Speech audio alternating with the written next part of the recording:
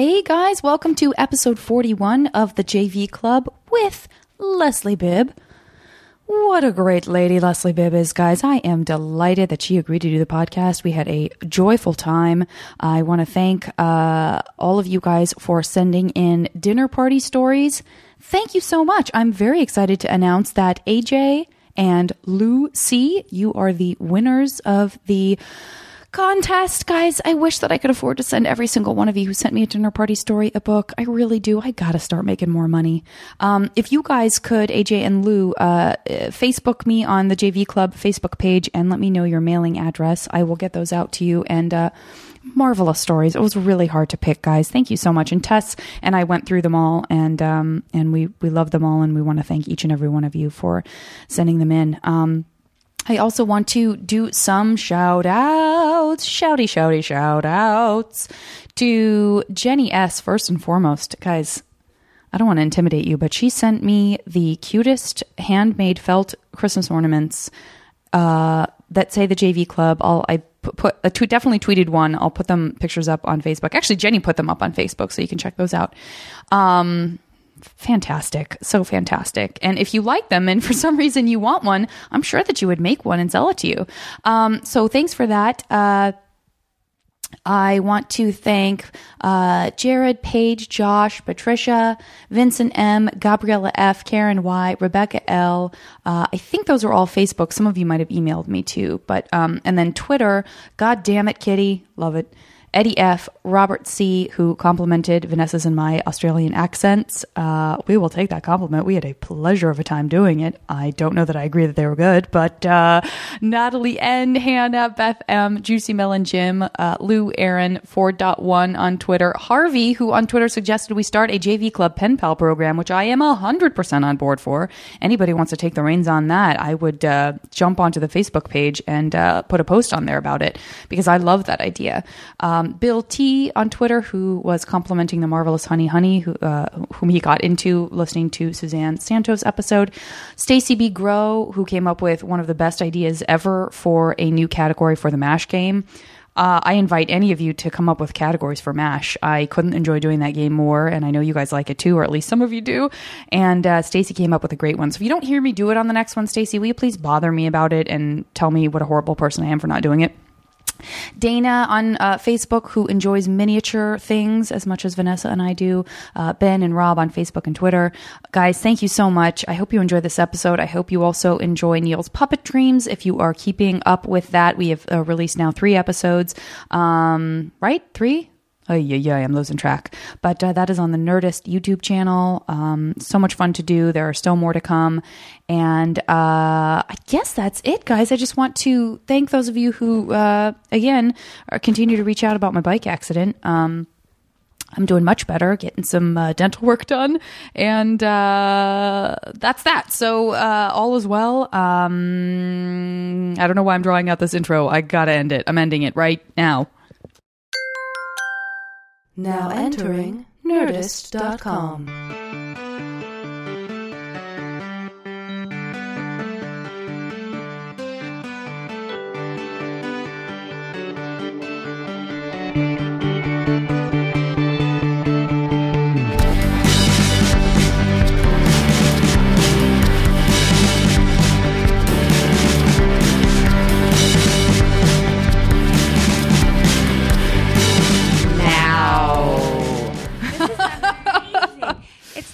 Like this mic, I feel like I'm doing a telethon. Well, that's when I have comedians on the podcast, they're so used to having like the microphone to be like, I know, but seriously, guys, like women, they get their periods. Am I right? Like there definitely is that aspect to if you're a singer, but if you're not used to just like holding a microphone in your hand, Christina I guess Aguilera would really belt this out. You could do the whole podcast. Yeah, she'd be like holding her ear, listening to whatever. Why do they hold their ear? Us holding it. Well, because is it reverberation? I think because I think sometimes the music that's accompanying you is so loud that the only way for you to hear your own voice is if you plug your ear a little bit. Because I mean, listen, the truth is that I was in a band when I was in my 20s. And sometimes the backup, all the music, please. That's the other thing is I like to give people like sparkly drinks so that there will be a lot of belching and hiccuping. I love that it's a Diet Dr. Brown's, the original cream soda. with a Statue of Liberty on it, no less. There's a hand-drawn Statue of Liberty. By the way, I just saw one. I was just in Paris last week, and I was in the Musée d'Orsay or however Musée d'Orsay. I cannot say anything because I did not speak French. And there was a little baby Statue of Liberty in the middle of the first floor. It was beautiful. It is. There is that She's a sort nice of like, lady. oh yeah, the French. Like there is the irony too, and I'm sure this came up all the time when everyone was like extra anti-France and everybody was freedom frising it up and all that kind of shit. Like a few years ago, remember all that business? By the way, I didn't have one French fry when I was there, and I was a little disappointed. So you didn't have any frites? I didn't have any frites, and I was like, Wait, "Where how are the did frites?" that happen that you didn't have any? They're I on don't know. the menu for every meal. I was very Sam and I were very Anthony Bourdain this trip. Okay, so you were fancified. My friend Denise goes. She and her husband go every Christmas. I secretly think I was a French girl in a past life. I have a very so romantic. too. I'm so francophile. I want to be French.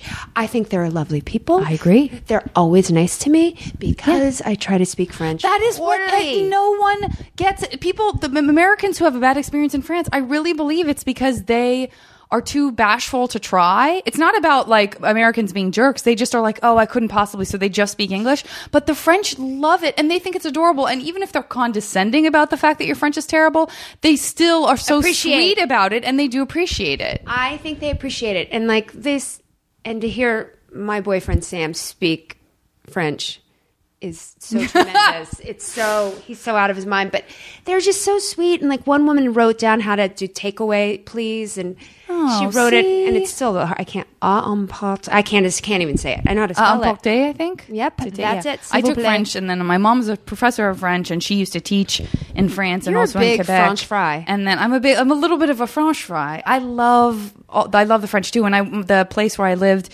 when I was a teenager was this tiny town where no one spoke any English in the middle part of the country. And like the town was so small that we had to ride our bikes to another town just to be able to go to a swimming pool. The bikes are getting you in trouble. The bikes are a problem. Yeah, these guys know. These guys know about my accident because I had to talk about it in my intro to last week's episode. But it's still the worst. I can't. Those fucking buses. I hate those buses. It's pretty evil. They're J-holes. They drive around like I'm a big bus. And I'm going to drive you off the road. Cars and it doesn't matter. They hate everybody. They did it. Sam and I we went to Ireland a couple of months ago. We sound very globetrotty. Globetrotty, transcontinental. I love it. I love it because you were telling me about gluten-free in Ireland too. So good. But those buses in Ireland on those small little roads, it's like they play chicken. I was like, we're in Footloose and I'm going to lose. And it's so like, and Sam doesn't drive. It was really, those buses can go suck it. But in France, in Paris, so my friend Denise was like, here are these great restaurants. So I guess like in France, the big Michelin star thing started there and ba. Sure. And I didn't watch I'm obsessed with Anthony Bourdain. I didn't watch my No Reservations before I went. I forgot. But when I got back, I watched it and we actually did the whole French food thing that's really hip there now, which is they're sort of turning against Michelin and all of these great chefs are opening these small brasseries and just doing like farm to table and not like really country almost versions of the way it looks. It's not fancy. It's not beautiful, but the food is incredible. And we had some meals that were so bananas. We went to this place called Chez l'Ami Jean. Let's talk about what you ate. Let's talk about what we didn't eat. Here's what I love. We somehow got in. I don't know how. We called and they were like, you can come right to now. And we came over and it was, well, these people can't see the size of this room. Half of the size of this room. Okay, so it was like a tiny little room. A tiny little room with a small like closet of a kitchen with the chef in there who was like bah, bah, bah, screaming out, and everyone in the restaurant would scream back at him. And he was from Normandy and very manly looking. Northern France food. Because we can have. Did you go? Well, see, this is the thing. We're going to have like 8 different conversations. It's okay. That's how I roll. But there's a place called Brège in the Marais, which is buckwheat crepes, and it's all Bretagne food. It's all like Northern France and we eat Brittany. Buckwheat crepes? And we can eat buckwheat crepes. And why didn't you tell me this? We were emailing. That's I know. rude. I think You I did. I withheld. know. I am super rude. I wasn't told thinking you about it. fresh pizza. You where did, it's but then gluten- I thought you said it wasn't that good in the end. No, it was good. Maybe you were complaining back with me about non-good pizza, and you were saying this pizza was good. Yeah, it was good. I mean, I think misremembered. gluten-free crust is not always great and gives you a belly bum, and you're going to fart your way through the next day. Yeah.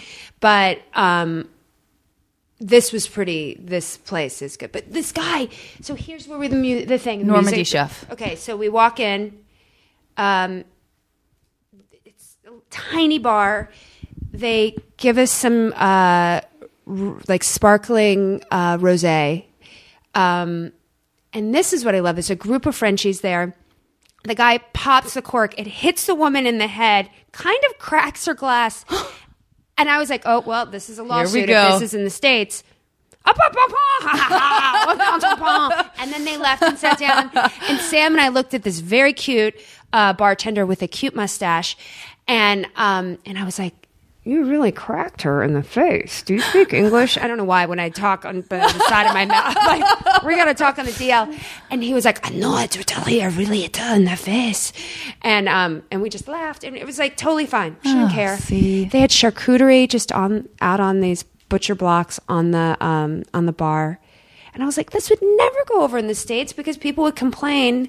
How long has this been sitting out here? Someone else has touched this. This isn't just for me. You know? And so we just sat there and ate delicious charcuterie, which I'm in the States allergic to. They're not allergic to it. We sat down. And then here's the other thing. They brought over this like what you'd cook like banana bread in, like that sort of tureen. A little tin thing. And it had blood, not blood sausage, whatever that's like pudding, where they use that makes it really red. It's gross. But like a loaf that you mix with that and cornichons and fresh bread, you make like a thing. I did not eat it. Sam said it was okay. But again, just taking it to every table, everyone cutting it, communal. Yeah. I was like, well, this wouldn't go over in the States either. I know. And so then we let him just order for us, the guy, the manager. And so he brought over this seafood soup. It was like a bisque that was just in this like pitcher that you just poured into your bowl. It was so life-changing and delicious. And then they made, if you don't eat meat, don't listen to this. They had hare, not rabbit, but hare, which is supposed to be gamier, but they made like a stew. And then there was a porcini mushroom, like mousse, and then scallops, like sliced, but they were raw on top of it. And then they brought something else over, and then we split this amazing steak and these mashed potatoes that would make you orgasm. They were so delicious. And the real delicious thing was at the end they bring you a rice pudding. Ooh, I love rice pudding. No, but it's the best thing I've ever had. I love that you look like you're going to cry right now. It was so emotional. It was really emotional. They made I'm going to cry. There was this caramel sauce that was whipped, and then they made homemade nougat, and Sam was like, you have to stop. And I was like, I can't because I'm never going to have this again. But the cream and the cheese, and he gives you meringues to go. Of course he does. I did emporter, whatever. But we did do takeaway because we got this steak and it was so big, and I was like, we can't leave this, so we got it to go, and everyone was like, I knew they were saying, what are those fucking Americans doing? And then Sam, I was like, they were saying that we're doing takeaway, like a doggy. What is it called? Doggy basket. Doggy bag. Yeah. And doggy basket. Doggy basket. And they were judging it, but we took it, and I was like, let's give it to, because there's a lot of homeless people on the street. So Sam and I were walking up, and Sam was just telling me, he's like, I have a good street sense, because somebody was walking behind us, and I was like, what's coming up the back? Right. And he was like, we're fine. I have a good street sense. And I was like, yeah. He's like, yeah, I'm a city kid.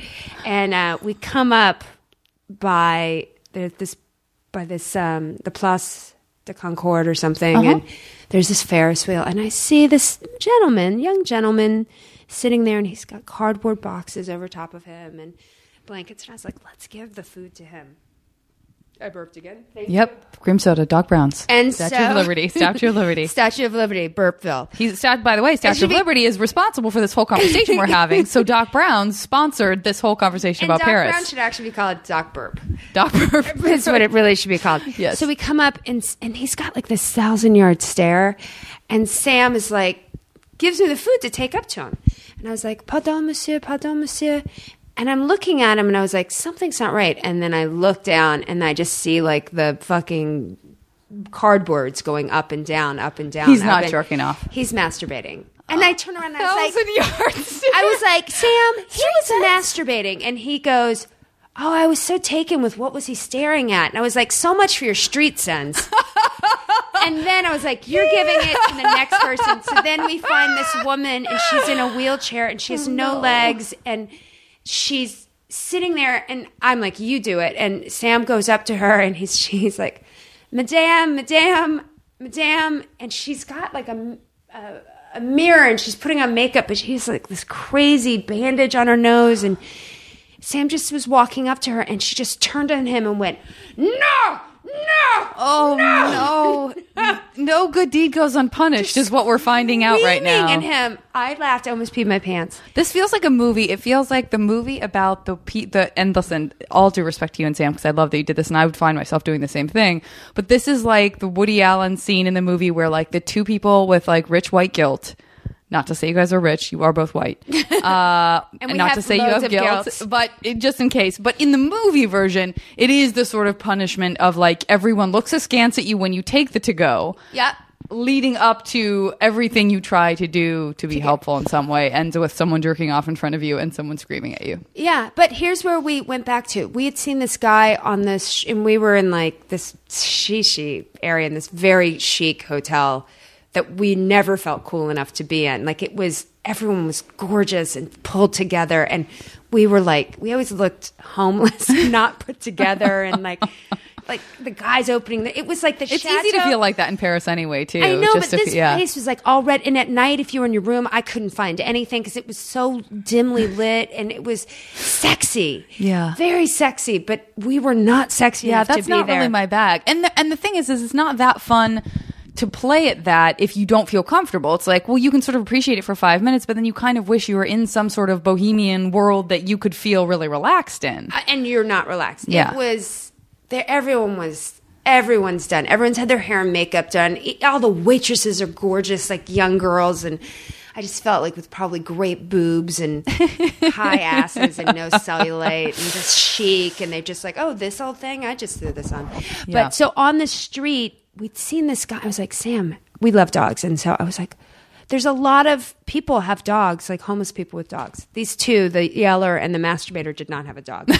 So I said to him, I was like, so we'd seen this young guy in front of this church, and he had this really great dog, like a German Shepherd-y dog. And I have You love Sadie, your German Shepherd. I love a German Shepherd. But I said, Sam, does that homeless German Shepherd have a leather jacket? And he goes, oh my God, that dog has a leather jacket. How is he homeless with a leather jacket? He had like a leather capelet on the dog. On the dog. Amazing. Super amazing. And so we started calling the dog Fonzie. And so I said, we were walking, and after the scarring situation with the masturbator and the screamer, I said, let's give it to Fonzie. Let's find Fonzie. And I was like, do you think Fonzie's in front of the church? It's nighttime. Sure enough, we go up. And the guy has a tent. So, I mean, he's homeless in quotations because he has a very nice tent. And I was like, Sam, go give it to him. Go. And he's in the tent. Fonzie's in the tent. Everybody's in the tent. And so Sam just goes up the church stairs and just lays it. And I was like, you got to say something. It's going to get wet. It's raining. And he was like, I'm not saying anything to anybody. We're out of here. And then all of a sudden, this young guy just pops his head out with like Fonzie in the leather jacket beside him. And he's like, merci. And I was like, Italian. And then we walked away. Well. Yeah. So I think you have to give it to people with dogs. I guess, you know what? I think there is maybe something to be said for if you have a dog, maybe there's something about you that's more appreciative and approachable than masturbating or screamer. But having said that, in San Francisco, Well, that's a whole different. yeah, right. I mean, then the people with the dogs, like the guys with the dogs and the hate also are just like, They make me mad. it's the thing where, well, yeah, because it's the thing where it's like, those are the guys who are like, they have the signs that are like, why lie? It's for LSD or whatever. And you're like, ugh, you think you're so, like, I'm supposed to reward your honesty and your cleverness and like your piercings and your dreadlocks. And like, there's your dog with like the skull bandana. yeah, And it's always like a pit bull. yeah. And It's like, always- yeah. You or know. something. I'm gonna sound like a real not nice lady, but I have a problem with really young kids in the hate Yeah. who are like, "Hey, I don't have any money," and I'm like, "But you could." I know. I struggle with that too. Because when I first went to the hate, I think I kind of wanted to be that kid, but Really? because I was going through like these guys know, the listeners know that I was like really into sort of like A Clockwork Orange and all this kind of crazy stuff when I was in high school, and I was doing a lot of drugs. Did and you stuff. have a bowler hat? I definitely did. I had one at Burning Man. I love a good definitely bowler did. hat. I go for it. Leslie, I'm going to take it a step further and tell you that, and I don't know if I've said this on the podcast before, but when I went to San Francisco for the first time in my life, I was 13. It was the perfect age to go. I fell in love with it. That is why I ended up moving there as soon as I could when I was 19. When I knew I was going to Haight-Ashbury, I had never been there. I only knew about it anecdotally and like, you know, in terms of its legend and stuff. And I was like, I think I'm about to go to the place where anything goes and I can just be like my authentic self. And at that moment, I decided that my authentic self was going to put on a giant eyelash on the bottom and top, a la Alex in A Clockwork Orange, and go on my merry way down and do my shopping in the hate with this giant eyelash, like in homage to A Clockwork Orange. I love that you had the balls to do that. See, that's what I wish I was. I kind of wish. I think those balls are coming back for me a little bit, but they've been gone for a long time. Isn't that it? It's a really exciting thing to say. Yeah. To say that, like, to have that awareness, like, because that's the big key. I always feel like that's what we need to do is we need to find that sort of freedom that we had when we were young. But usually I feel like when you hit 13, sometimes there's kids that like really do what you did and you're like, I'm going to wear this and go. Or there's like the kids that just want to conform and get homogenized, which is kind of, I guess, sort of what I felt like I did. But I sort of like I look at my friend's 5-year-old last night and she just does whatever she wants to do and she wears whatever she wants to wear. And I was like, there's something about that curiosity and that openness that I wish we could have now, because I feel like the older you get, the more the fear creeps in and the practicality, comes in. And I think it's pretty awesome that you're finding that now, because a little bit, especially in this town, because I think I spent, and I've talked about this on the podcast before, but I spent so much time at the beginning part coming here, where even in San Francisco I was more like that and felt a little bit more free to do whatever I wanted, even if that was just like whatever the San Francisco version of conformity is. How did the eyelash go over?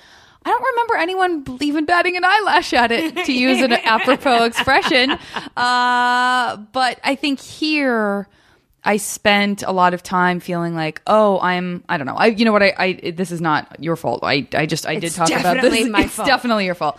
I just spent a lot of time buying clothes that I used for auditions that unequivocally were not something I would ever wear, but then that's all the clothes I owned. So I just started to feel like I had an identity crisis when I moved here, because I went from like just wearing like weird old, vintage clothes to then, I was auditioning for like, the pilot where you're like the cute wife with like the baby and everybody looks like they're on Friends. Like that's sort of what you have in your mind when you audition. And that's kind of how they're described. And so I felt like I couldn't go in there with like, an old 60s A-line like airline stewardess dress, because who's that person? But by the way, wouldn't that it'd be funny? Like, I wonder if you did do that, if like they would be like, this is so original. I know. They probably would, but I just didn't. I wanted the job too bad, and I just, so that was a weird time. Yeah. And now I'm kind of at the place where I'm like, whatever. This is me. I'm either going to trot something out like that and know that that's not me, or I'm going to wear whatever I want and they can deal with it. But I think, like some impatience kicked in. But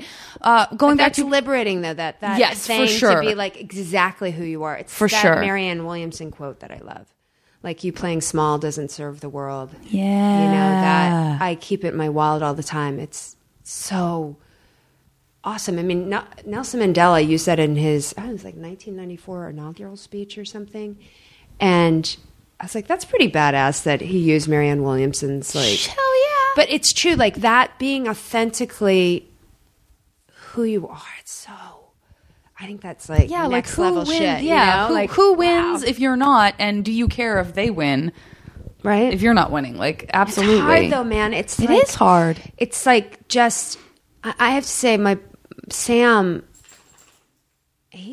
I find him very inspiring in that sense, because like he beats to his own drummer. I look at him like he's an insane person. But look at his. I mean, this is. Do you mind if I? No, you guys you can probably go know this, but this is Sam Rockwell, and when you talk about that serving him, it shows up in all his performances. Right. You can't imagine. I can't imagine anyone else playing the roles that he's played, because he embodies them, and he's strange, and he's wonderful, and he brings something to it that you can't really put your finger on. I almost said that certain je ne sais quoi, but now I've peppered all of my sentences with French, and it's getting a little obnoxious. No, it's not. There is that something, and it feels also very authentic. And I think there are even actors who don't necessarily have that in an authentic way. They like to, I'm not going to name names, but I feel like there are character actors who, it doesn't feel like it's coming from a real place to me. I feel like they always show up in movies playing these kooky, insane characters, and I'm like, yeah, but I'm not connecting to it. Do you find that it's like, I feel like, I find it really, this is becoming, and I don't want to make this about men and women, I feel like it's easier for dudes to be authentically themselves. I don't know if it's like, as women, we've been told, or there's just this thing that gets ingrained in us that we should be everything for so many. You're like, and I think Absolutely. It does. Like, I watch it with girlfriends who are like, I'm a mom, and I'm a this, and I'm a that, and I'm a writer, and I'm this and that, and everything's sort of like getting distilled into mediocrity. And it's like, I don't know. I just wonder. I think like, what woman really inspires me for like, she is exactly who she is, and I think like maybe like Parker Posey. Yeah, I feel like Posey's a good example. Like somebody who just sort of is her thing, and it shows or up. like Jane Lynch. I mean, look, people love Jane Lynch. And the thing is that I think people, there's something about her cracking through. I mean, everybody who has followed her career knows that she's brilliant and has always been so funny. And in Christopher Guest's film, she's always brought it. And, obviously the right place, right time, Glee comes along, and she really just explodes. But I do feel like there's almost a sense of like, so cool. Where's this person been, or something like that. And it's like, you know what? All due respect to Jane Lynch, who is spectacular and very unique, but there are a lot of really spectacular and unique women out there, certainly in that age, that you will never see, because there's no room for any of them until there's room for one, and then there's room for just that one, and then maybe it's like Missy McCarthy. There wasn't room for her to be who she was until now there is, and everyone's like, oh my God, look, there's this like, chubby, amazingly, brilliantly comedic, funny actress. Where's she been? Well, she's been working all this time. She's been brilliant all this time. You just made room for her, or she made room for herself, or whatever. But there are these one-off icons like Parker Posey, but there are women like that everywhere who aren't getting a chance to have their voices heard, or who aren't letting themselves have their voices heard, because I think you're right. I think there's this tamping down of that uniqueness that happens in a different way than it does for men. And I agree with you. It's not meant to be about men or women. Yeah, but I don't want to say like I'm bashing culturally men, it is what it is. It is. It's really, I don't know. I think really what the thing that outside of that, you can sit there and blame society. You can blame this. You can but I think the key is that it's about finding your inner eyelash, your inner, By the way, my inner eyelash today would not be an eyelash, because that is an extremely disturbing, extremely violent movie where people get raped. I know, that's such a weird. I can't watch it. I went through this phase where I was so attracted to those, like the psychos, for sure. Like that scene. I'm not. Listen, guys, I am not proud of this, but like in Kate, like these are the things that were out right then. Clockwork Orange obviously is a perennial classic. whatever violence included, but Cape Fear came out with Robert De Niro and Juliette Lewis. That whole scene where he like sticks his thumb in her mouth, I thought was super hot. I knew inherently that it was really disturbing. You're a dark horse. During that time, for whatever reason, when your hormones are all that kind of stuff, I was into that. And then Silence of the Lambs came out, and I for sure wanted to like make out with Hannibal Lecter and then let him eat me. I mean, listen, I don't feel that way anymore. I can't even watch that movie anymore. I can't even watch that movie anymore. That's amazing. But it was just like a bad boy because I was goth and like I loved The Cure and like everything was just, it was that sort of darkness that I hadn't really tapped into. I know. It's like now you're like this light. Like you are, I look at you in those big blue eyes. It's like I can't even imagine. Oh, I bet you those goth boys loved you. I have to burp again. Please do. I can't. I guess. I mean, I had some good. I ran the gamut with boys in terms of what my taste levels were. I can't believe you actually watched A Clockwork Orange when over and over again. Please, like over and over. I could have watched it every day. I had the soundtrack. Have I really? Now what? I had to because I did this movie with Rob Corddry and Keegan-Michael Key called Hell Baby. So Hell Baby. So it's like based on a that's going to Sundance, right? So yeah, Tom Lennon directed it, right? Yeah, and Ben. Tom and Ben directed it together. Okay, and but it's essentially about possession by the devil, and it's a comedy, and so I had to watch scary movies, but I don't watch scary movies because. I don't know. My family really went off the rails because when I was 3, my dad died. And then, I don't know, but when I was 5 or 6, one of my sisters convinced my mother that we should all go see Amityville Horror. Oh, no. You were so little. And so my mom's like, yeah, like, I don't know which part of that my mother was like, that's a perfect film to take a small child to. But I remember we sat and it was packed and we sat in the front row on the left side. And from that movie. That's scary. That's the original is a legitimately scary movie. 30 years later, I just watched my first really scary movie. I can't do it. I am petrified. It's a terrifying movie. What movie? And yes, it is. And what movie did you see, by the way? I think just recently. When I had to yourself see because of Hell Baby. I watched The Exorcist. Okay. But I technically didn't watch the whole thing. I would watch it in bits, and I would only watch it. I watched The Omen for something because I was trying to get ideas, and the 1970s Omen. That's an interesting movie. It's pretty creepy. It's not as scary as scary. It's like a slow burner, which is a little better maybe. But I had to watch it in the middle of the day, and I can't watch a scary movie at night. But The Exorcist, I would have, and I would watch it only if there was somebody else in the room, and it's like got to be during the day. At night, my imagination's too. Listen, those things that happen. First of all, not to gloss over you losing your dad, because oh my god, I mean, listen, that's terrible. Terrible for me to be like, you lost your dad. Got it. Amityville Horror. That's got to do a number on a little kid. Oh my god, that's the best thing. That's amazing. That's amazing. Not to gloss over the way, if you can't see her face when she did it, it's so amazing. It's terrible. So amazing the way you just did that. No, I think it's so funny. It's like it's weird. It's like I feel like whenever I talk about it, I try to like skirt past it. That's the thing. Let's call it like it is. You glossed over it to get to Amityville Horror, but I gloss over it because I also do it because I don't want people like. I think if we go to a very like emotional place, I don't want to talk about it. Sure.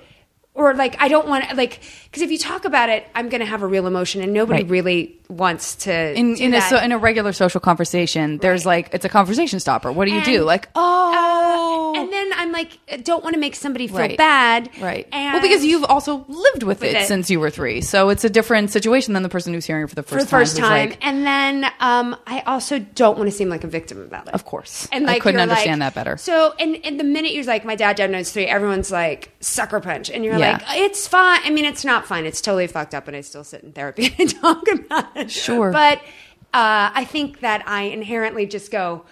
Anyway, and you just say it really fast. It's amazing how you do that in life. You're like, and then so-and-so did this And you're like, did you just say that so-and-so was raped? What? And you're like, yeah, anyway, but it's fine. It was fine. It was just like, Let's just let that be a fact with no emotion attached to it. Let it be a fact that explains something, My dog but got we hit don't by a have to car get in front of into me. it. I was totally fine. Yeah, You know, exactly. But it's even the way you told me that you got hit by the, like, you For sure. You're like, all right, listen, you got this going on, I got this going on, I got da-da-da, and then this, and it was traumatic, and blah, blah, blah. but it's so amazing that that's how, Yeah. I still can't believe that you got run off the road by a stupid bus and you ran into a building. It was horrible. And Who took you to the hospital? My friend Abe, who I work with, because I knew I was close by to work, and I thought it's like right around the time I was on my way to work. So I was like, this is around the time that, my work bike friends from will here? be, over to Beverly Hills. And, Stop. You bike from here? yeah. Down those windy roads? Yeah. I'm in peril in my car feeling like that. Yeah, but like when you're on your bike, you take up a lot less space too. So the windy roads are actually the least stressful thing. It's the traffic, like on the, major How thoroughfares. far is that? 8 miles each way. So you don't go to the gym? No, I don't have time. That's the only exercise I get, really. So that's why I did it. Because I was like, I know I'm going to be so tired when I start this job because it's, going to take up so much of my time that How long does it take you to bike 8 miles? It doesn't, you know what? It takes me the same amount of drive because traffic's so shitty in LA always that it takes like half hour. I bet you can get down these hills faster than in a car. I can. Do you feel like you're in that movie that Kevin Bacon was in when he was the bike Quicksilver? master? Yeah. A little bit. A little bit? Sometimes. Do you that movie came out recently that I went to see. The Joseph Gordon. Yeah. Which just felt like it was a sequel to Quicksilver or just It like was. a How was remake. I heard it was. My friend is a stunt woman. She and her husband are nice. stunt folk, and they did some crazy ass stunts. I like that you said stunt folk, almost like circus folk, because Yeah, there is sort of like that. Talk about a specific lifestyle. That's a community of people. Stunt folk. Stunt folk. It's a real community of people. It's like I feel like bull riders have a community too. Agreed. Like, do you know what I mean? And that's like stunt. Like her friend. Did you meet her doing a movie, or do you like? I'm No. wondering how you become friends with stunt folk, unless it's like they're your stunt person on a movie. I had dinner because a couple of my other girlfriends knew her, and I remember I was so. You meet somebody and she goes, I'm a stunt woman. It's like an immediate like crowd pleaser. Like at a party. Sure. She went home with me for Thanksgiving. All of my country family were like, what? Awesome. And then they, but I remember we were sitting at this dinner table and she was like, she's a really funny stunt person too. She's great. She's had many jobs and she sort of fell into being a stunt woman, and she's this girl that's like, I'm going to go live in India.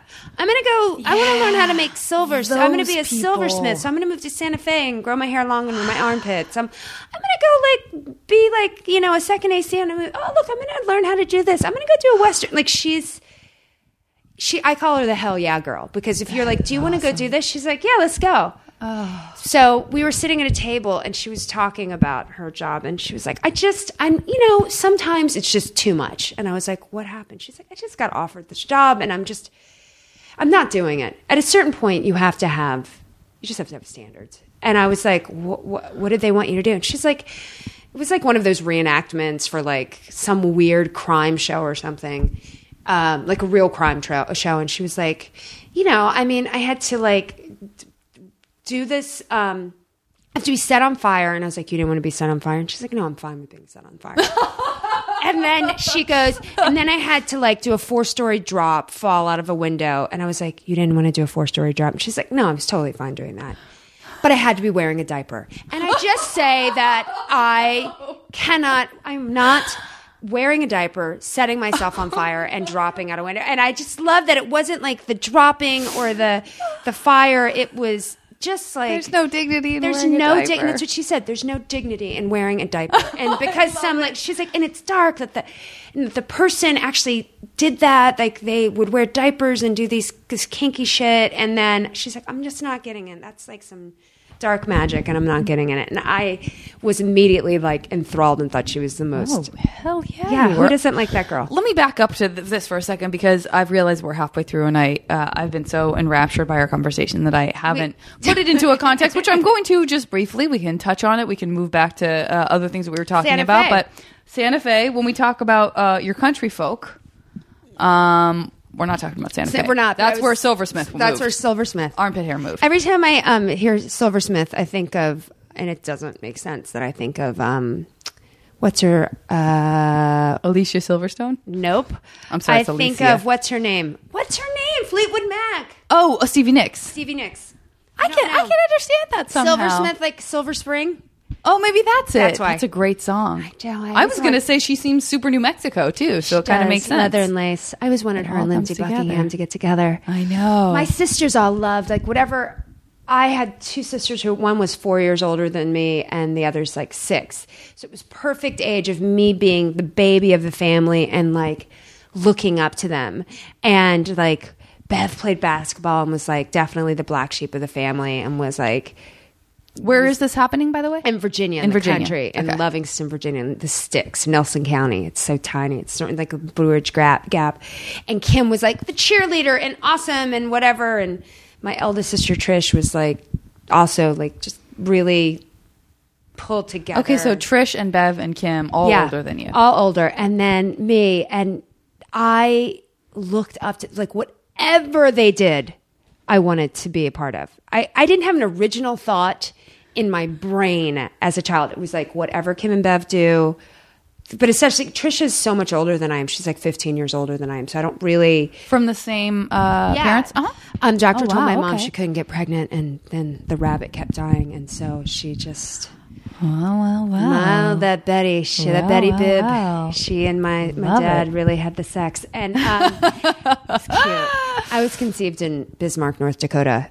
And everyone's like, "You're from Bismarck." And I'm like, "No, I'm not. I was just born. I was like born there." But so Kim, I just looked up to them, and I remember they loved Fleetwood Mac, and she and all of her best friends, who were called the Boffs, the best of friends, and they all had like crazy names like Cool Breeze and stuff like that. And I just would sit. The only way they would let me in the room is if I sat in the closet, and I would do it. I would sit in the closet. It's so demeaning, but I would sit in the closet because I just wanted to be them. And you could tell that we lived in the sticks and I was the baby because nobody was there to play with me. So I just was like, so I played, I would have my imaginary friends and I would traipse around outside. I would ride my horse and stuff like that. But then I would idolized my sisters, and I would sitting in the closet, in a dark closet, like a weirdo. Would they just forget that you were there?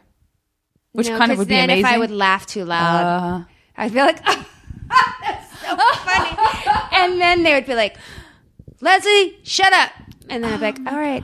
But then if they wouldn't let me in, I would throw myself against the door. The drama. And just to get in. And they would be like, "Fine, you can come in, but you have to sit in the closet." I'm like, "Okay." But that's Bev or Kim? Well, it was both because they were all like, So they hung out together? Yeah, they did. That's cool that they were friends with each other. Because girls that age sometimes really turn on each other for a brief time. Or for a long time. Then Bev like went on her own, like, she went on your sort of a kick. And then Kim just became like most popular and like, the girl, like, I think I became a cheerleader because of that. But like it started early though. I remember like for some reason they played the clarinet. Like Bev played the clarinet and then Kim played the clarinet, but nobody really wanted to play the clarinet, but they played it. It's so specific. So I remember in 5th grade, in my tiny elementary school, you could start band, and my 2 best friends, Allison and Jackie, were playing flute, and their parents bought them a flute, and I was like, I want to play the flute. Okay, so your non-original thinking moved over to Allison and Jackie and away from I just want to do that. And it was also different than the clarinet. My mother's like, "I'm not buying another instrument. Nobody seems to play it. You're playing the clarinet." And so I'd take stupid band. The hand-me-down clarinet. I had the hand-me-down clarinet. I had the hand-me-down clothes. Is the clarinet hard to play? That's one of those instruments where I was never in an orchestra or a band. I took classical guitar. I love the fact that you said orchestra. Well, right? Because if you saw the Nelson County band, it was so far. I think we like practiced in like it was like a trailer, like one of those trailers attached to the school because the school was so small. Yeah. No, it was. It just seems like a very exotic instrument to someone like me who really has just like picked up like the drums and the guitar and maybe the piano a little bit, but like those reed instruments seem so, and violin and stuff. Those things seem like impossible to me. They just seem like you have to have a special It is impossible, and I'm not into it. And I think my mother has a natural ability for the piano. She can just sit down and sort of play it, which is crazy. So she bought me a piano, even though I never wanted to play the piano. But she's like, "Look what I got you for your birthday, a piano." And I was like, "Okay." And Look what I got me for your birthday. And so I remember I would go into town. So it was it felt like a mile, but I bet it was like half a mile. And you walk into town, and why do I sound like I'm really? I know, it's so cute. No, that's my favorite thing when people start talking about where they're from and their accents come out. I love it. But I would go into town. I'd walk into town, and I would take piano from this woman, and after school, and she was so not mean, but she smelled of mothballs, and she had this old house. I mean, it was a very bucolic, very tiny town. There was nothing commercial. Everything was family owned. It was idyllic in a way, but nothing's really idyllic. I think when you pull back everything and you look in, it's life anywhere. Good point. And it's got darkness, it's got light, it's got all of it. But I would go in, and she would take her teeth out, and she would sort of gum peas, or she'd always making pea soup or something, and she would smack my hands if I didn't have them up enough. And then I just was I remember, this is horrible. And I just remember being whatever her name was, and I was like, "Listen, I'll make a deal with you. My mama's gonna pay you anyway. How about I take a nap? And then I don't like the piano. I'm not real good at it. So I'm going to sleep, and then she'll still pay you, but it'll be our secret." And she's like, "Okay." And I would just go. And I remember she had a lazy boy in the other room. Oh my God. And I would sleep. Yeah. Oh my God. My mom, I don't know if my mom, and I think I had to learn. I was like, "Listen, just teach me Oh My Darling Clementine." So it seems like there's something I feel like I got something to go. Yeah. Yeah. And so that's... my mom, listen, her husband, she had 4 girls. She was working. She was figuring out. I'm sure she did not care whether or not I knew how to play. She was like, "You've got that. Okay, I got to do this." She was hustling. Oh, yeah. What was she doing what did your parents do for a living? My mom started, she was always in a county administration. My memory of my childhood is very in and out. You could tell there was I don't know. I don't have a great memory of it. Not because my childhood wasn't great, but just my memory is... When did your mom remarry? She remarried when I was 20. So we were all, we were pretty much... Oh, so it's just the girls. Just the girls. From 3 to 20. I just call it a chicken coop, because that's what it's like. Pick a little, talk a little, Music Man. Oh, my God. When you go to our house, it's so loud. It's just... nobody really listens. It's just... loud, and everybody gets louder and louder and louder and louder. It's a lot of woman. It's a lot of estrogen. It's a hen house. But my mom then, she was involved in Democratic politics, and then county politics, and then she ran a campaign when I want to say I was in 7th or 8th grade, 7th grade maybe. And it was this famous ticket, and it was the first black man, the first white man, and the first woman to ever run on a ticket together for governor, lieutenant governor, and attorney general. And in Virginia, you don't run as a ticket. I mean, you are a ticket, but there can be a Republican lieutenant governor and a Democratic governor and a Republican. Okay. Each one is individual. It's not like president, vice president, the same. Right. So, but the whole ticket won. And my mom ran Mary Sue's campaign. And then from that, and then Jerry Belials was the governor. He was an amazing politician. And he told me, my mom interviewed and then got this job. She was the director of consumer affairs for the Commonwealth of Virginia.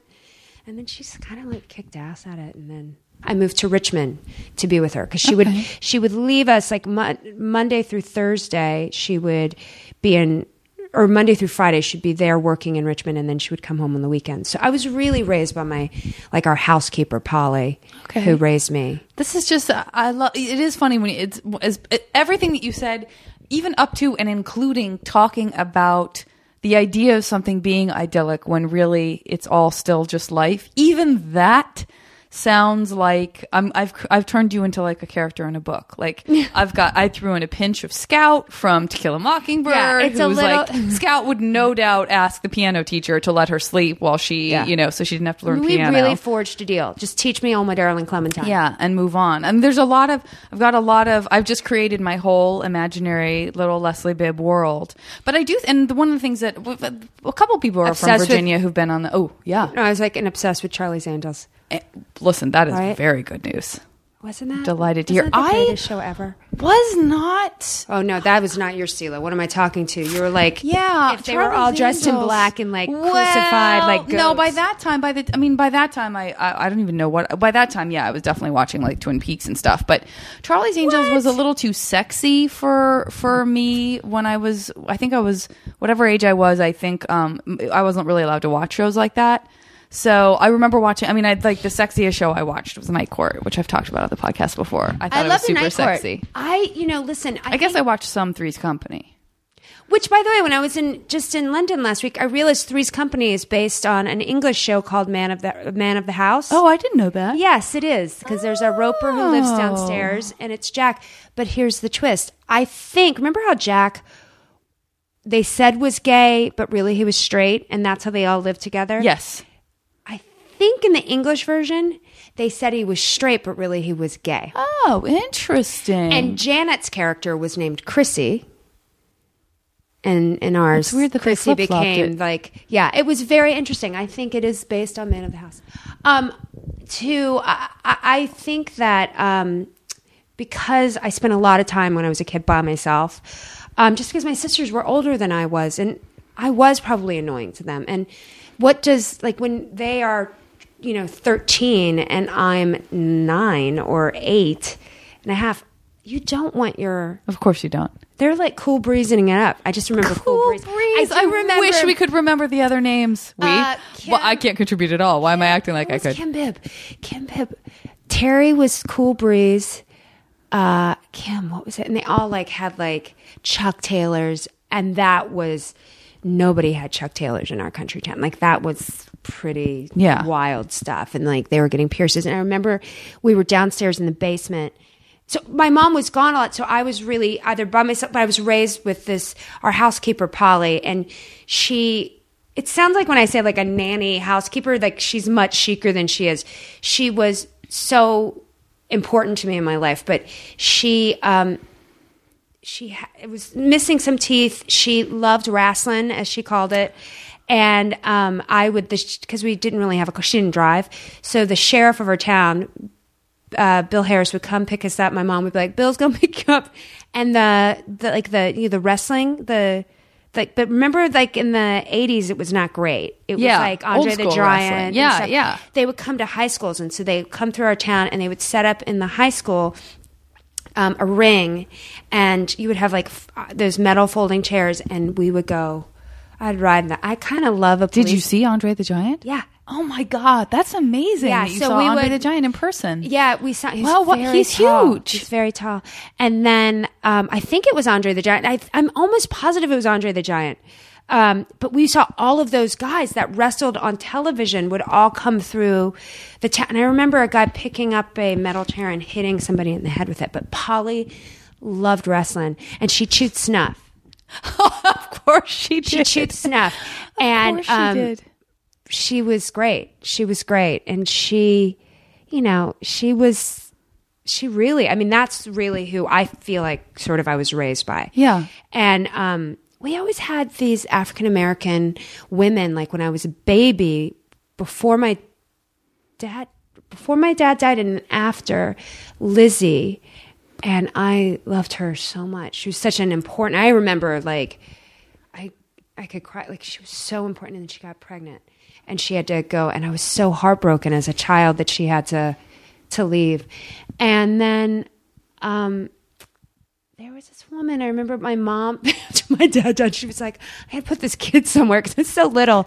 So she sent me to the Sunshine School, which was, because a lot of hippies came into Nelson County, and I'm not really sure why. Maybe they're probably growing pot out in the sticks. Could be. So there was a school called the Sunshine School, And it was essentially probably like what a Montessori school would be, but you're just filthy. And it was like, in the sticks. And my mom's like, I'm sending her to the Sunshine School.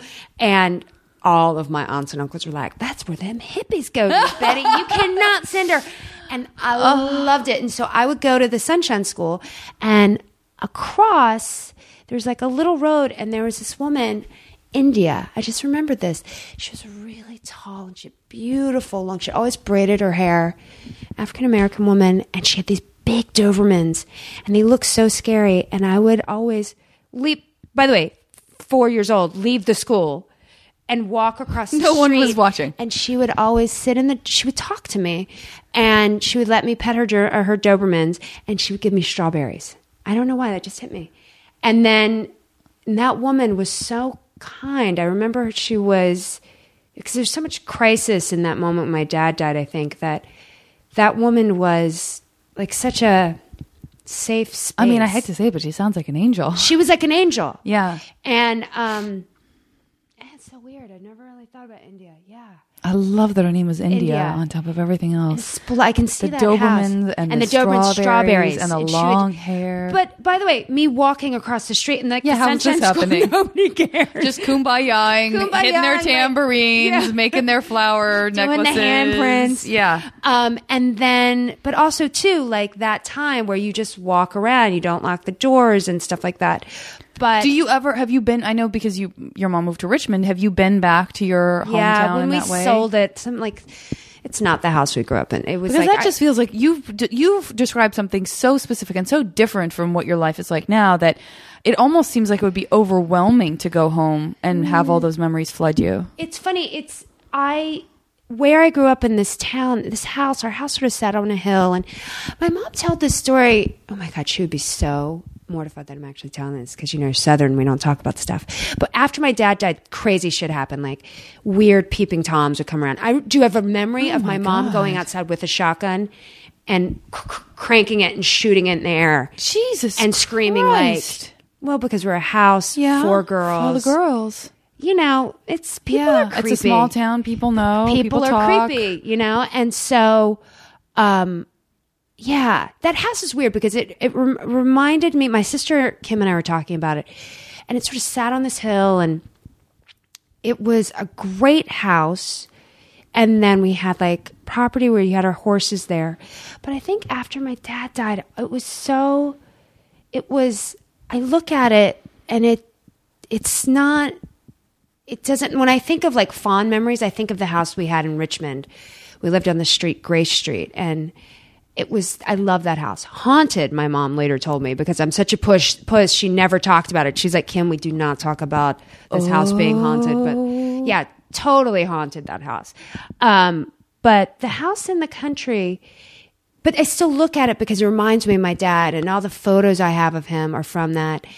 And it was a great house, but a sad house. And we had this like scary basement that was just ready. Like every time you had to go down there at night, I'd be like, oh, I hate that basement. Of course. But when we sold it, whoever bought it, there's now they put a barber shop where our living room was, and then they had a dog shrine in the front yard. It's not the same house. So now when I go by it, it doesn't. I took Sam by it, and it was not the same. You have this idea of your childhood, and I think that's also the thing when you realize, like when you look back on it, and you want it to be the way that memories sort of take over, and you sort of you want it to be something else. Yeah. And then it's sometimes not. Yep. What it is. And there's great parts, when I look back, I look at Polly, who then in that time, I mean, she was such a hoot, that woman, chewing snuff. She would lug her black and white TV with her everywhere. Oh. And we'd take her home. My mom would come home. We'd take her to her house on the weekend, and then she'd come back. And she really had 2 families. She had her family, and then she raised us. And she was. Did you have kids? Yeah, she had some of them, but they were older. And she was just, she's great. I love that woman. She was really just, I don't know. She's kind, but also like I remember she was the deepest sleeper, and we would always try to like creep into her room and scare her and do this stuff. Hey, you didn't like scary stuff, but I guess you like scaring other people. But Kim and Bev were like, let's try and scare Polly, and she never did it. Never, ever, ever, ever, ever, ever did.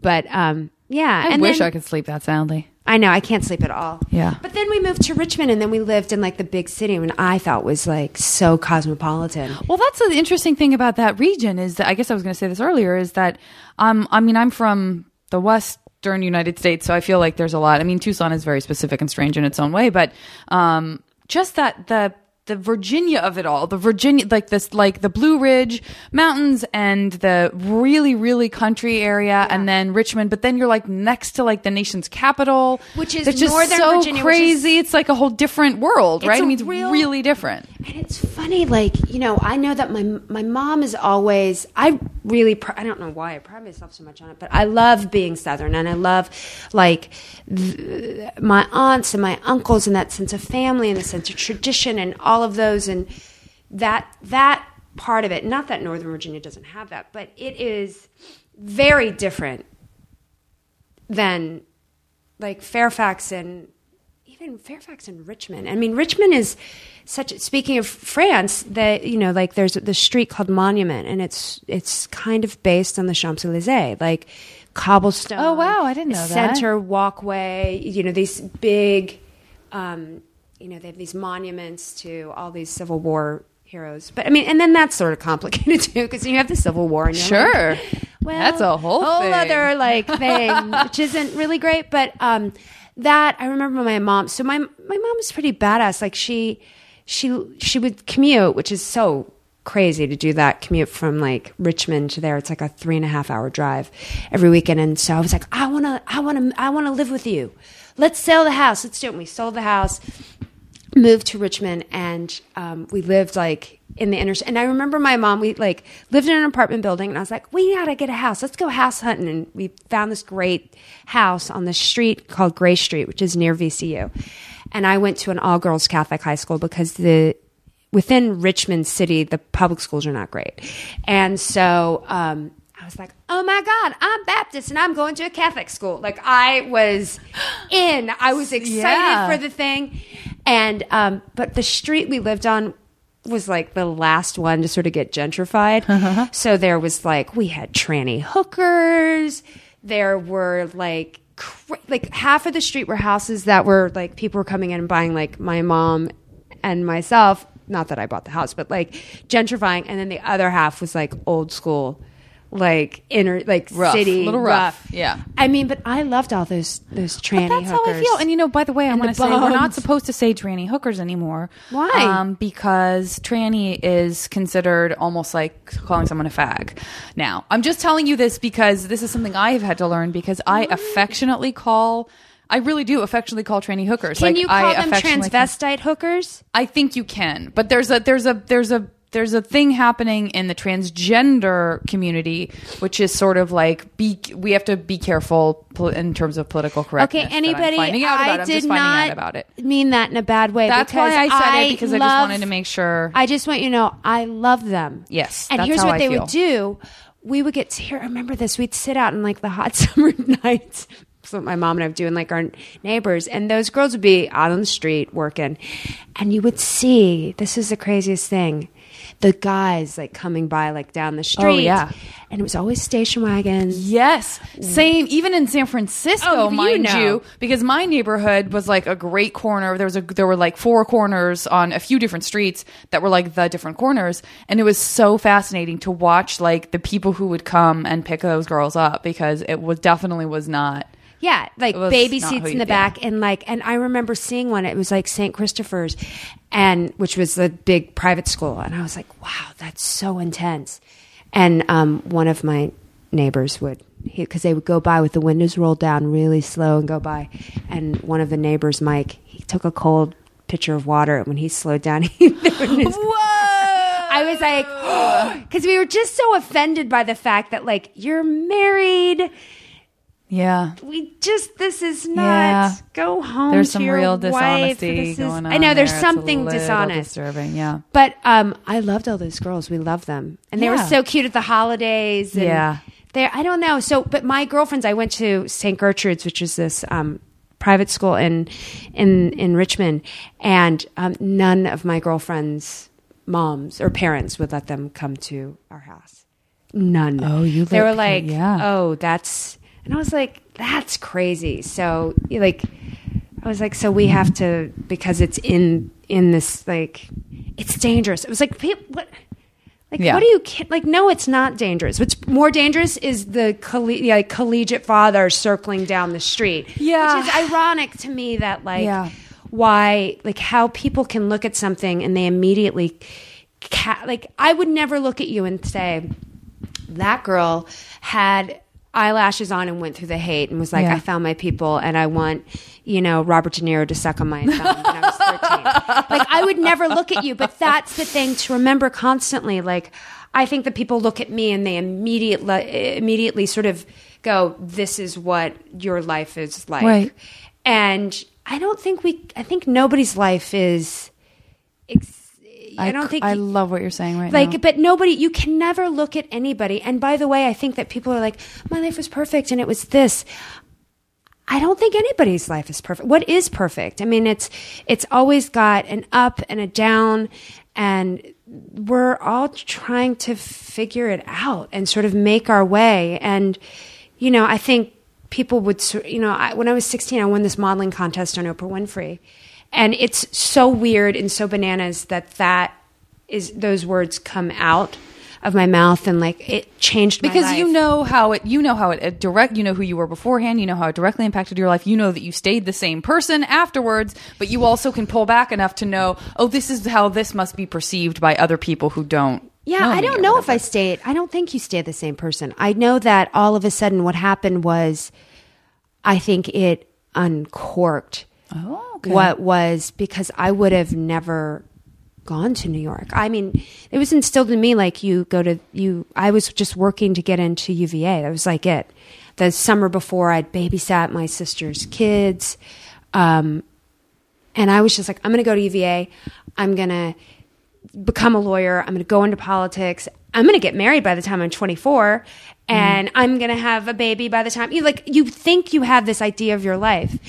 And I remember when this contest happened, and my mom literally like took pictures of me in our living room with a borrowed camera, and we sent them in, and it got narrowed down from like 6,000 to 63. They flew my mom and I to Chicago, my mom and me to Chicago.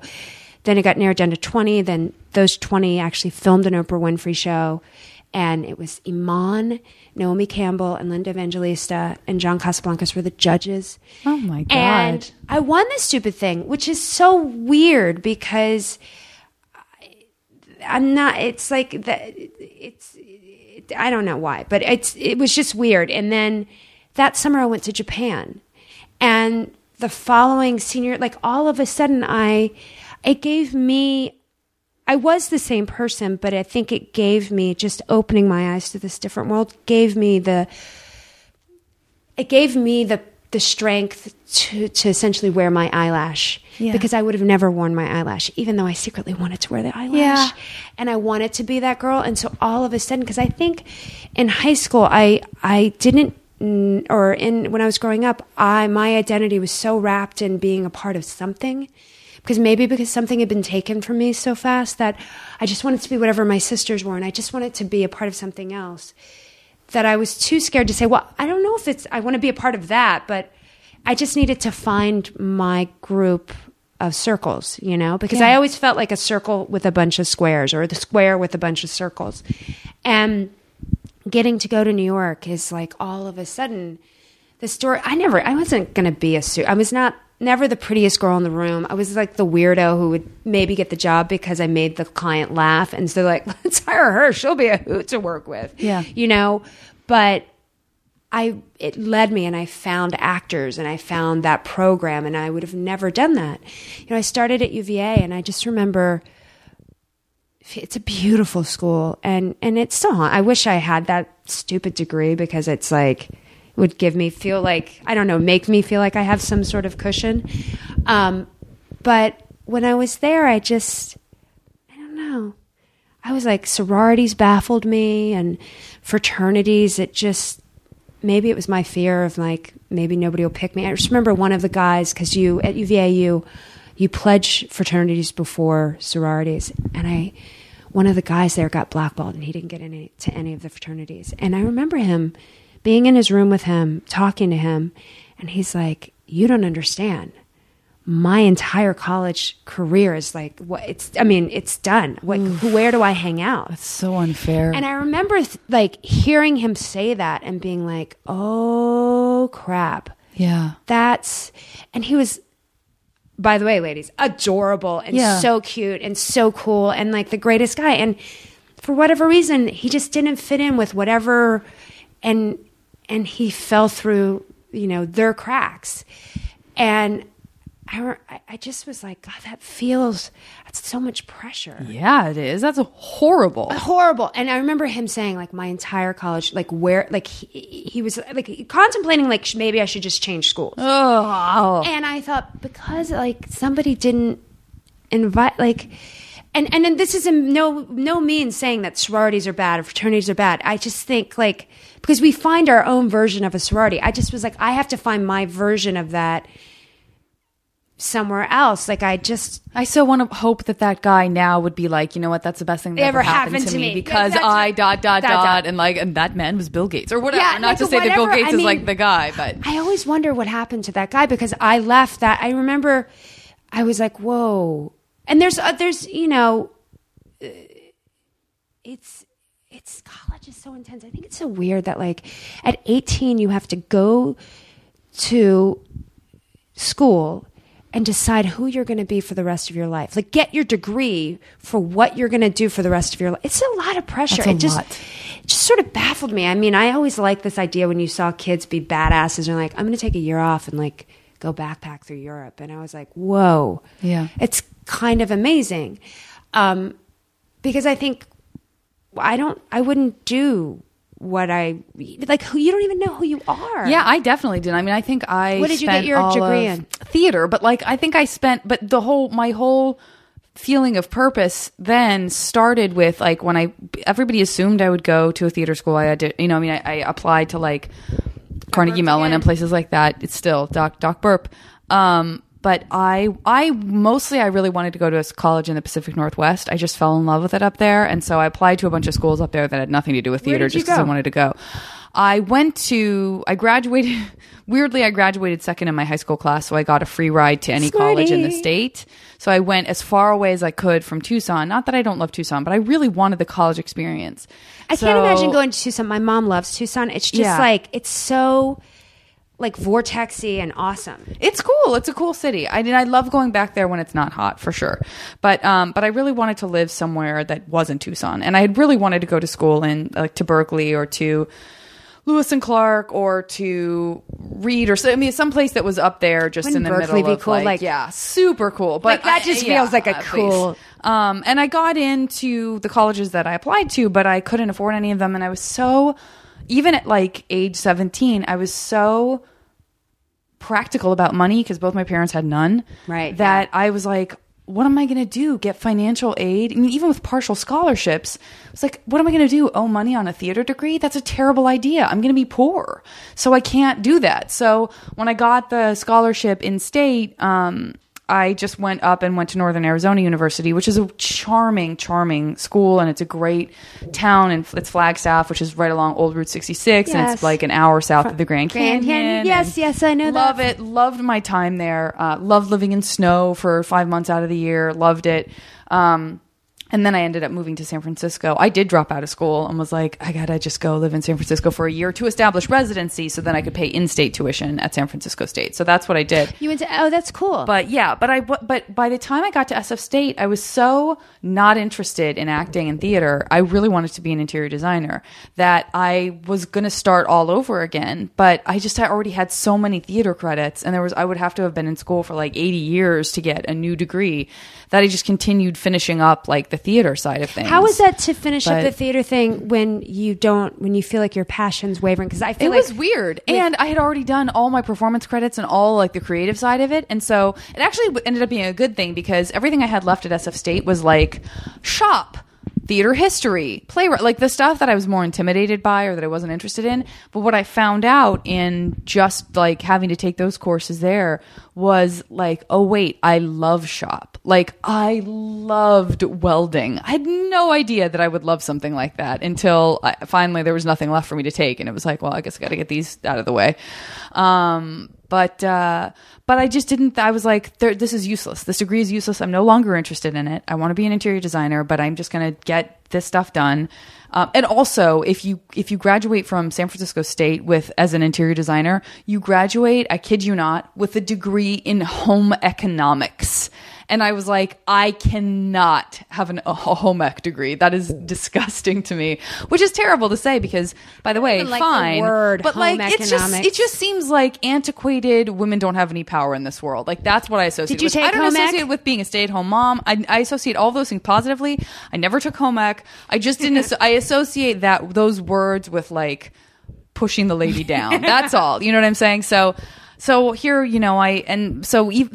but to your point, I was just all over the place when I was that age. I definitely didn't have, like, I sort of thought that I wanted to do that. And I sort of, I still kind of loved theater, but I thought I wanted to be a designer, but then I couldn't be. And so I was just all over the place. And people who have that sort of dedicated one trackness, I sort of looked at in awe. But I also looked at the people who had the dedication to go fuck off in Europe for a year also, because I didn't have that as much. I mean, I guess someone would look at me from the outside, right, like we all do, and say, oh, I look at your life and I see this bravery. But in my mind, moving to San Francisco wasn't brave. It was just like, I have to. I gotta do it this. Feels a necessity. And I would see someone else go off and backpack in Europe for a year and go, I'm envious of that. That seems brave to me. I remember one of my friends at UVA, it was funny. If you sort of judge that book by its cover, you would never think she would do. Like, she just seemed like this homogenized girl, like, right? And then she took off, like, after she graduated, she joined the Peace Corps. And I was like, that's amazing. Join the Peace Corps. So, yeah, I went out with a guy in college who had been in the Peace Corps for a year, and he had also been in the reserves for a year, because I think to get money for school or something. So he had like these two totally opposite experiences of working, in a country where he was just like out sort of trying to help build schools and stuff, and then also was in Desert Storm.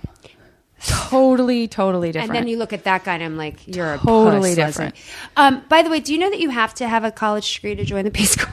I didn't know that. Yeah, I think you. That's interesting. I was like, because I remember I had these fantasies of wanting to join the Peace Corps. Yeah, and then I feel like I researched it, and you had to have a college degree, and I was like, God dang it, that UVA. That surprises me. Yeah, but that does surprise me. I remember that first semester calling my mom, and saying, I'm going to take a year's leave of absence from UVA, and I do remember, and she was like, my mom, to her credit, was like, okay, that's great. Find her. Like, she just knew, and. I mean, my mother's by no means like, I don't know. I think it'd be so hard to be a mom, and it's just forming these lives, and you have so much pressure, I think I think it's hands down one of the hardest jobs. And being a great dad. Wholeheartedly agree. Being a great parent and doing that, it's really hard with everything that's happening in your lives, and then also at the same time trying to form these other beings and help them sort of walk into their adulthood. So hard. But I remember one of my sisters said, I was like, I'm going to leave. And she said to me, she was like, you're making the greatest mistake of your life. And I remember the light, and I was sitting in front of my dorm, and I was like, and it was those are chilling words. Chilling. From someone you respect so much, And I remember sitting there, and I think back whenever I get scared or get in like, what's happening? I got to remember that fearless girl. And I remember thinking, I don't give a shit. If it is the greatest mistake of my life, it'll still be something. Because I love that. But and there's the other thing of like, what if there are no mistakes? Somebody once said that to me, and I thought, I got kind of mad at them because she was saying, well, you sort of pick your life. like this bigger sort of thinking of like, and I was like, I picked my father to die. And she was like, yeah, like you pick, like there's this whole way of thinking. And in a weird way, it made me so angry. And then when I sat back and I thought everything happened, if I look back, like, I don't know if I would be sitting here with you right now if that's exactly how I feel. And I don't exactly how I feel, because the goal to me, and I can't believe I'm going to say this, but we are out of time. I just looked at my phone and realized my Sketchfest partner was calling me because I have to do a conference call. Yes, on a Saturday. This woman never stops working. By the way, I feel like a lazy bum. I stopped working to get in a bike accident. Listen, I make time for that. But to your point, and very much so, and we talked about it on the podcast before, but all I want is to be moving forward in my life in a way that makes me not. It's not about not wishing anything hadn't happened in that sense. Like, you're not going to be like, oh, I'm glad my dad passed away. Like, it's not about that, but it is about if there's a forward momentum and you're grateful for where you are and you're looking forward to where you're going, then there is no point in looking at life as like pitfalls, because ultimately you're hoping that you're so isolated in your moment as you look forward to the future that you wouldn't want to risk changing anything. Yeah, I think for the better, because you wouldn't be where you are. Yeah, I mean, we are the sum of our experiences, good, bad, because it's like you look at a life and they're so complicated and there's so many valleys and peaks and stuff. But I always talk with a friend of mine, Chris. He's a really lovely actor. He's a great actor, in fact, and Sam and Chris and I will sit around and talk about acting like assholes, but we love it. We're like geeks, film geeks, and like I love it. I love everything about acting. I just do. And we always talk about being in a scene and like feeling like when you're in a scene and we call it like being on the balls of your feet. Yeah. You know, sometimes I was telling Janet the other day, I got back when I had the worst jet lag and I had to go audition for a play, and I was on my heels the entire time. The director's talking to me, and I was like, it was like commedia dell'arte. I was like, and I was like, listen, focus, and I couldn't. And, but that analogy of your balls of your feet and the heels, like, you know, in a scene being on the balls, like ready, participating, I think it's a great analogy for life. Like, if I can every day feel like I'm on the balls of my feet, ready to bounce, ready to, in the moment, participation, then I'm taking advantage of this great thing called life. I agree with you. And by the way, there's being on the balls of your feet in whatever that means for you can mean putting on the eyelash, and it can also mean being the silversmith and being the stunt woman and going to Paris and being a mom and taking that on and teaching being four an actor, girls how to be a person and all of that kind of stuff. But I love that. I love that that's about whatever that is authentically for you. As long as you're in that place, then you're going to be moving forward. Authentic. It's Me such too. a great. It's like my favorite. Fuck, I want to be like somebody once. I want to live my life unapologetically, and that I think is pretty. Like, that's every day. Like, to strive for that, it's really hard. It is, and as everyone on the podcast knows, I apologize for everything I possibly can. Listen, if there's an opportunity for me to say I'm sorry about something, I will say it, including apologizing for apologizing too much. But I think you're authentically, unapologetically, you do it. I mean, you don't feel like, but that's the thing, you don't feel like you're doing it, but like, I look at you and I'm like, that lady does it. Come on, get your shit together, Bibb. Come on. That's what I feel like. I'm like, get it together. Bless. Come on. I'm going to get in trouble if I don't get on this call. Speaking of keeping it together. This was marvelous, to say the least. It was so much wonderful. That's what this is all about. Nothing about what just happened was anything other than perfect as far as I'm concerned. Leslie, thank you so much for doing the podcast. You're welcome. Thanks for having me. I'm sorry I said tranny hooker. I love... Nope. We're living our lives unapologetically. I am sorry, but know, I love it. Guys, go get on the balls of your feet. Yeah. Participate. Okay. Don't anticipate. Participate, don't anticipate, guys. Goodbye.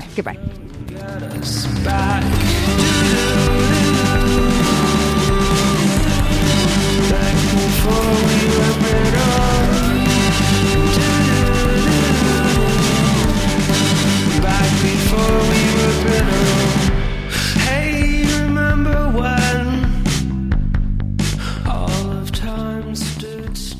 As always, the JV Club theme song is Before We Were Brittle, courtesy of the amazing Say Hi. Now leaving Nerdist.com.